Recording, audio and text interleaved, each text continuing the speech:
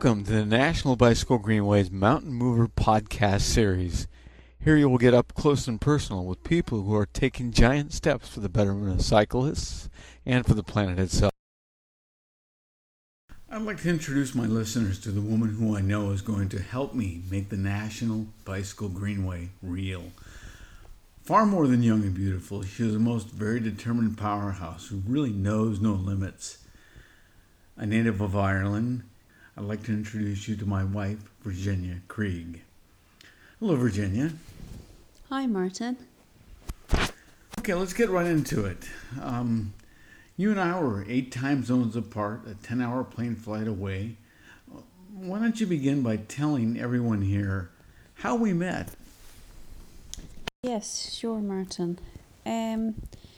We met, as you know, online through relations of mine who were living close to you, and we continued to email each other, and the emails progressed into Skype phone calls, and we really got to know each other pretty well. And then we both felt a strong connection and we wanted to meet each other. So you thankfully came over. You took the initial step and came over to see me in Ireland and spent a month here. And I then went over to America with you. And here we are now today. Very early in life, you had a head injury of your own, almost like somewhat of a near-death experience. Can you explain what happened? It was something to do with a stick in your throat that nearly severed the base of your brain or something like that? Yes, sure, Martin. I guess you could say, I don't know about it being a near death experience. It was pretty serious at the time. I was quite young when it happened, but old enough to remember it. Basically, we were just playing around as kids, and as you do, and I just so happened to have a stick in my mouth, which was forced back up to the roof of my mouth, and it nearly did some serious damage, and I spent many weeks in hospital, and I was in intensive care, and I was under a lot of supervision with doctors and that, and basically was told I was lucky to be alive, and lucky to actually be alive and not be a vegetable. It happened, as I said, many years ago, but I remember it very, very vividly. Okay, it caused you to see some things differently. I think it was at that point that you began to know that you were different. Is that? I know there was some kind of undercurrent that you had that explanation for me one time. That's how I even knew that was a part of your life. Can you go into a little bit of detail about that? Yeah, sure. I guess it probably changed me. That whole experience. It certainly kind of, how should I say it? It made me see things differently to a lot of people that were around me, and I appreciated life and valued life, and I saw things that people would see to be very important. I didn't see them as of much importance, as in I always believed in seeing things from the heart, and I wasn't a very world person, if you like. I liked simple, and I just kind of stayed on a path that was slightly different to my friends and my siblings and that. I don't know, did it make me more mature or had me ahead of my years or what you'd say. But certainly it did change me, and it changed my outlook on a lot of things. Okay, Virginia, let's skip a lot of years here. You grew up in Castlebar, where we're speaking from right now, a town of what, 12,000 people. I don't think it was a lot smaller, or was it? How big was Castlebar back in your youth? Yes, it was a lot smaller and not as populated. However, a lot has changed over the last few years. Um, Many industrial complexes have been built, and several estate homes have been built, and it's just got very built up over the years to what it is now. I'm often humored by what you call traffic. It's um, just for my listeners, all the roads here are two lanes, one going one way, one going the other way. There are really no two-lane roads, and yes, certainly there is traffic, but it's just because there's not much road capacity, if you will. And when I say 12,000 people, it's one of the regional centers of commerce here in Western Ireland. Not a very big town at all, but this is where she grew up, and I guess in terms of it being a regional center, there's a lot of people that come from other parts of the country here to shop. So it has kind of a big feel to it, if you will. Um, I said I was going to skip a few years with your life, Virginia. You were a chef here in Ireland, and that was your first career. How rigorous was it to be certified as a chef here in Ireland? Was that pretty tough stuff? Yes, it was. I started training at quite a young age, 16 or 17, if I remember correctly. And it was pretty tough and strict, but I got through it, and then I went out and did lots of work experience, and I learned a lot of my cooking skills, if you like, out in the industry, in kitchens and that. And I did that for just over 10 years, and worked long hours, unsociable hours doing that. But you said it was like the army. It was like boot camp. Something about if you didn't do something right, you got hit over the back of your chef's hat by one of the lead chefs that would. You were always kind of in fear, or something about time. It was like you had to race around. You're always on the clock, always on your feet. Talk to me about that a little bit.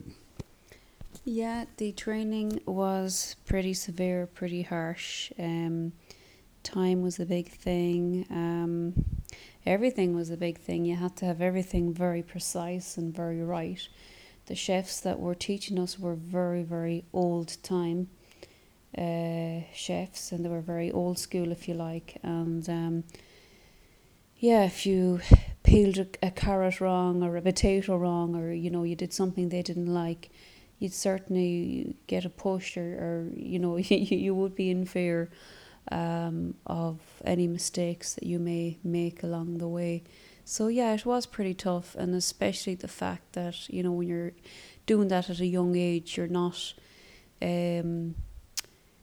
probably as able to deal with it. You'd be that bit more sensitive. You'd be that bit more soft-skinned, to that sort of a thing. But it was good experience to help me to go on to the next level when I did go into real kitchens and real situations. It helped a lot. Okay, were you not one of the youngest cooks here in Ireland?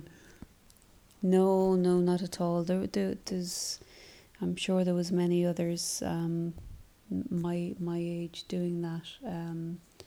There was a lot older as well. There was just many mixed ages doing it. Well, I know that you tend to be largely very modest where things like that are concerned. When you say there were probably many, I'd say maybe in the whole country here there might have been, I'd say a dozen, if that many, female chefs, and you were one of them.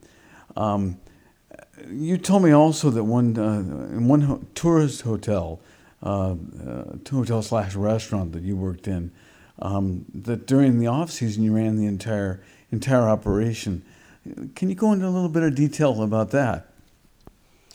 Yeah, sure, Martin. I worked in a few restaurants over the years, and I was in charge of some of them, the running of the kitchen, and just involved, you know, everything basically from ordering to preparing to cooking, and it was, I guess, a pretty tough job, to undertake. There was a lot at stake, and everything had to be done right. And it was a good experience for me. But again, your modesty prevails once again. It seems to me here in Ireland that you ran a very popular restaurant, one that you had queues lining up out the door for your for your food, and that you created the menu, you ordered the food, you were the kind of food people were coming to eat were all the choices you'd made. So you had a big hand in making for that being a popular restaurant. Speak to that a little bit for us. Yeah, Martin, without being too modest, as you say.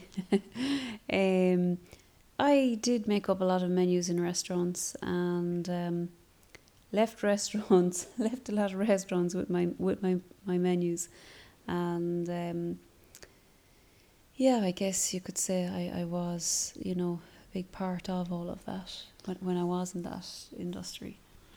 And when you were in that industry and then in that modality, times were good. You were running some pretty high numbers. You were making good money. Um, you were buying new clothes. You had a home. You had a nice car.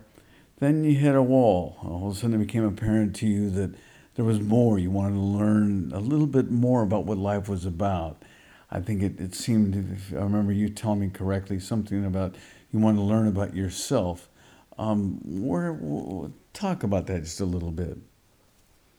Yeah, I had worked in the catering industry for over 10 years, and as you know, it's long hours, very unsociable hours, and there was many occasions where I wouldn't get any breaks or lunches. You're on your feet the whole time, and I don't have a problem with that. It's hard work, and I love hard work, and I love a challenge. However, I had my daughter to raise, and I'd bought a home. I had I had a lot of other things besides to be thinking of and to put first, and I kind of thought there has to be more to life than this, which was working non-stop and sometimes not eating because you wouldn't have time to eat, and come home physically and mentally exhausted. And I felt this is not the way I want to live my life, and it's not the way life should be. So I decided to quit my job and move forward. Okay, and it was also, I guess, during this time you reinvented yourself. You got into success books. You became kind of a gym rat. You learned about food. You learned about spirit. You learned a lot of things that people take for granted. You stopped partying. Kind of a hard thing to do here in Ireland. And were those hard times?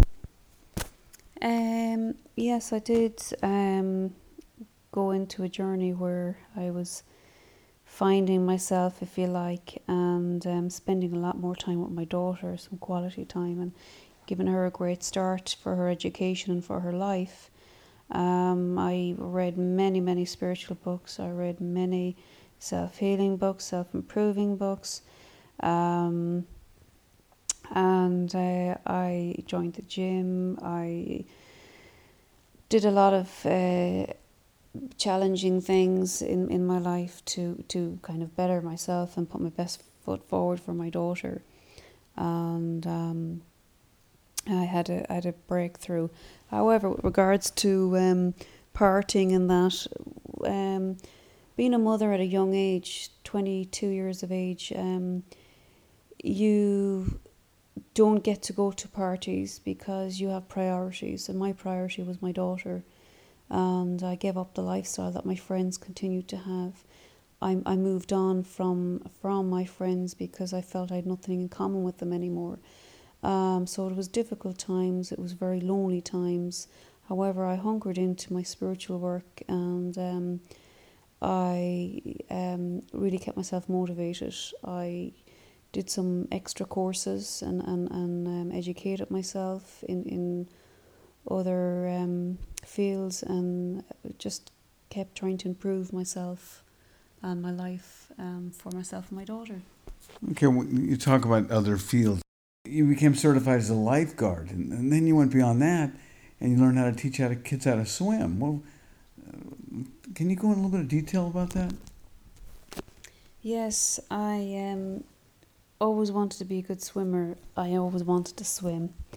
I guess as a child I didn't get many swimming lessons, so I thought this is my chance now. I have a little bit of extra time, so I took up swimming lessons, and I did, as you said there, became a lifeguard, and then did the swim teacher's course, and it was great, a great achievement.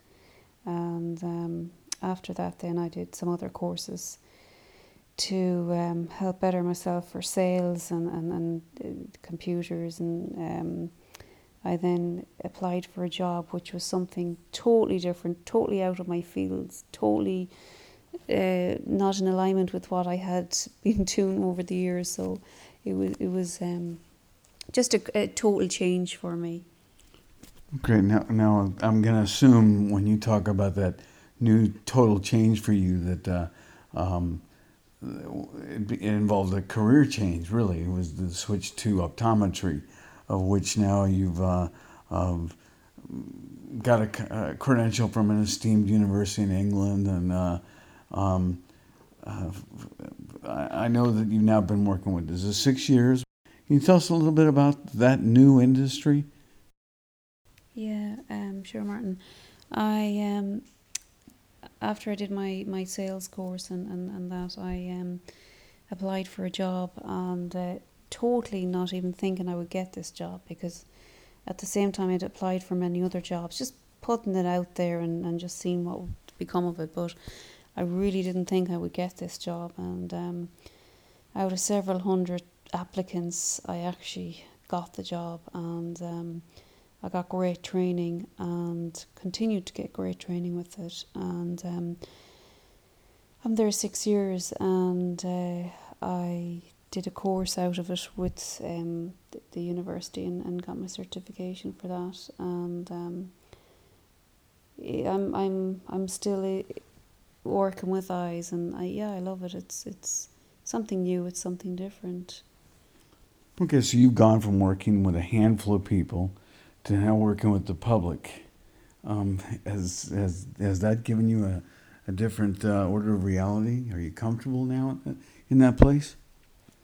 It's a big change, because I had been working in kitchens behind closed doors for many years. So it was a big step to take this job and be then faced with the public. So I guess, yeah, I'm very used to it now, but it took a while to adapt to it. But certainly it's great to meet people, and we meet all kinds of people, and it's fun. It's good. And then here's something that I've got to ask you about, and it's almost really should have been at the beginning, but it's more kind of a punchline, if you will. Through all this, you've raised an amazing little girl. She's now 10 years old. She excels in school. She's extremely popular. Um, her her name is Eva. Tell us a little bit about what it was like to get her to that level. Yeah, absolutely. It was difficult. There's nothing easy about raising children, as every parent knows. It's very demanding, and it can be stressful at times, but it's also very, very rewarding. It was hard to juggle work and juggle bills and pay a mortgage, and put my best foot forward for Eva and make sure she had the best of everything, which she did. I'm very proud of her. I'm very proud of myself for the work I've done with her, and I gave my life up for Eva, and as any parent would do for their child, and I'm very proud of who she's become.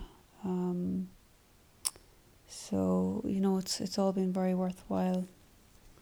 Awesome. You read my book. You said, "That's me." It was at that point you decided you wanted to do something for mankind. And you saw me helping to build the National Bicycle Greenway, and you saw it as the answer to what you'd been putting out for. That you wanted to be part of that. Can you comment on that for me? Basically, I read your book, and yeah, you were very similar to me in how you got on with your life after your head injury. I guess I felt, I went through a lot of what you went through in a different type of a way. Obviously, there were different scenarios. With regards to wanting to help you, I've always had an interest in volunteer work. I've been doing volunteer work now for a long time, and have great interest in it. And it's also something that I have been looking to, that path I've been looking to bring my life to is helping others. I love helping others, and I love to see people doing work for other people. It's great, and I guess what you were doing, yeah, I thought it was really good. You asked me to be a part of it, and sure, I was happy to be a part of it. Awesome. I was going through deprivation humility training. The same type of thing that I talk about in my book, How to Bike America, kind of a necessary, what I feel a necessary skill one must learn in order to really have an efficacious bike ride across America. At least that's how I felt like I had some of the kinds of things I had to do in order to make this highway run that I'm going to be doing from San Francisco, San Jose to Boston, a successful one. And you suffered with me and you coached me through some of the more difficult times, all the way from over here in Ireland, no less. What do you remember about some of those days that you'd like to share? Yes, I did share all of the deprivation training with you. I may not have been there in body, but I was certainly there very much with you. And we spent, as you know, every day communicating. There was not a day we did not communicate. And I saw you went through some very difficult times, and I felt it was very difficult for me to see you going through them difficult times. And I guess I was so far away, we were so far apart, it was difficult. But I remember a few names that come to mind that did reach out and helped you a lot, which I thought was great, that they really showed their kindness and really showed that they believed in what you were doing. Johnny, with the bus, which was great. Then you got a generator, which was brilliant, from John O'Leary. And then you had Sean coming over helping you out, and then you had Dawn at the garage.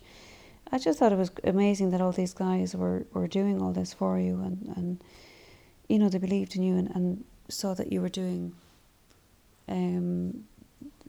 this for the better of the planet. I was kind of reduced to very low levels of survival in order to kind of keep this juggernaut, if you will, going forward. I was even compromised where power was concerned. I remember it was so embarrassing to not even have enough AC power just to make a phone call. And you remember some of the Skype difficulties we had, and some of the email difficulties, and on top of that there was the 8-hour time difference. What do you remember about that? What do I remember about that? Well, I'm glad that I'm still not in that scenario right now, because it was pretty frustrating. The Skype phone calls sometimes were a little bit of a problem. We may have been in the middle of a conversation, and we'd get cut off, or we couldn't hear each other, or it was it was a bit of a nightmare.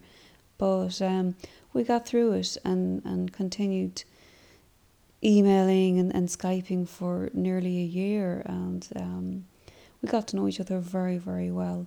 So I guess your deprivation training, as bad as it was at the time, it was a great thing in the sense that it helped us get together and be strong.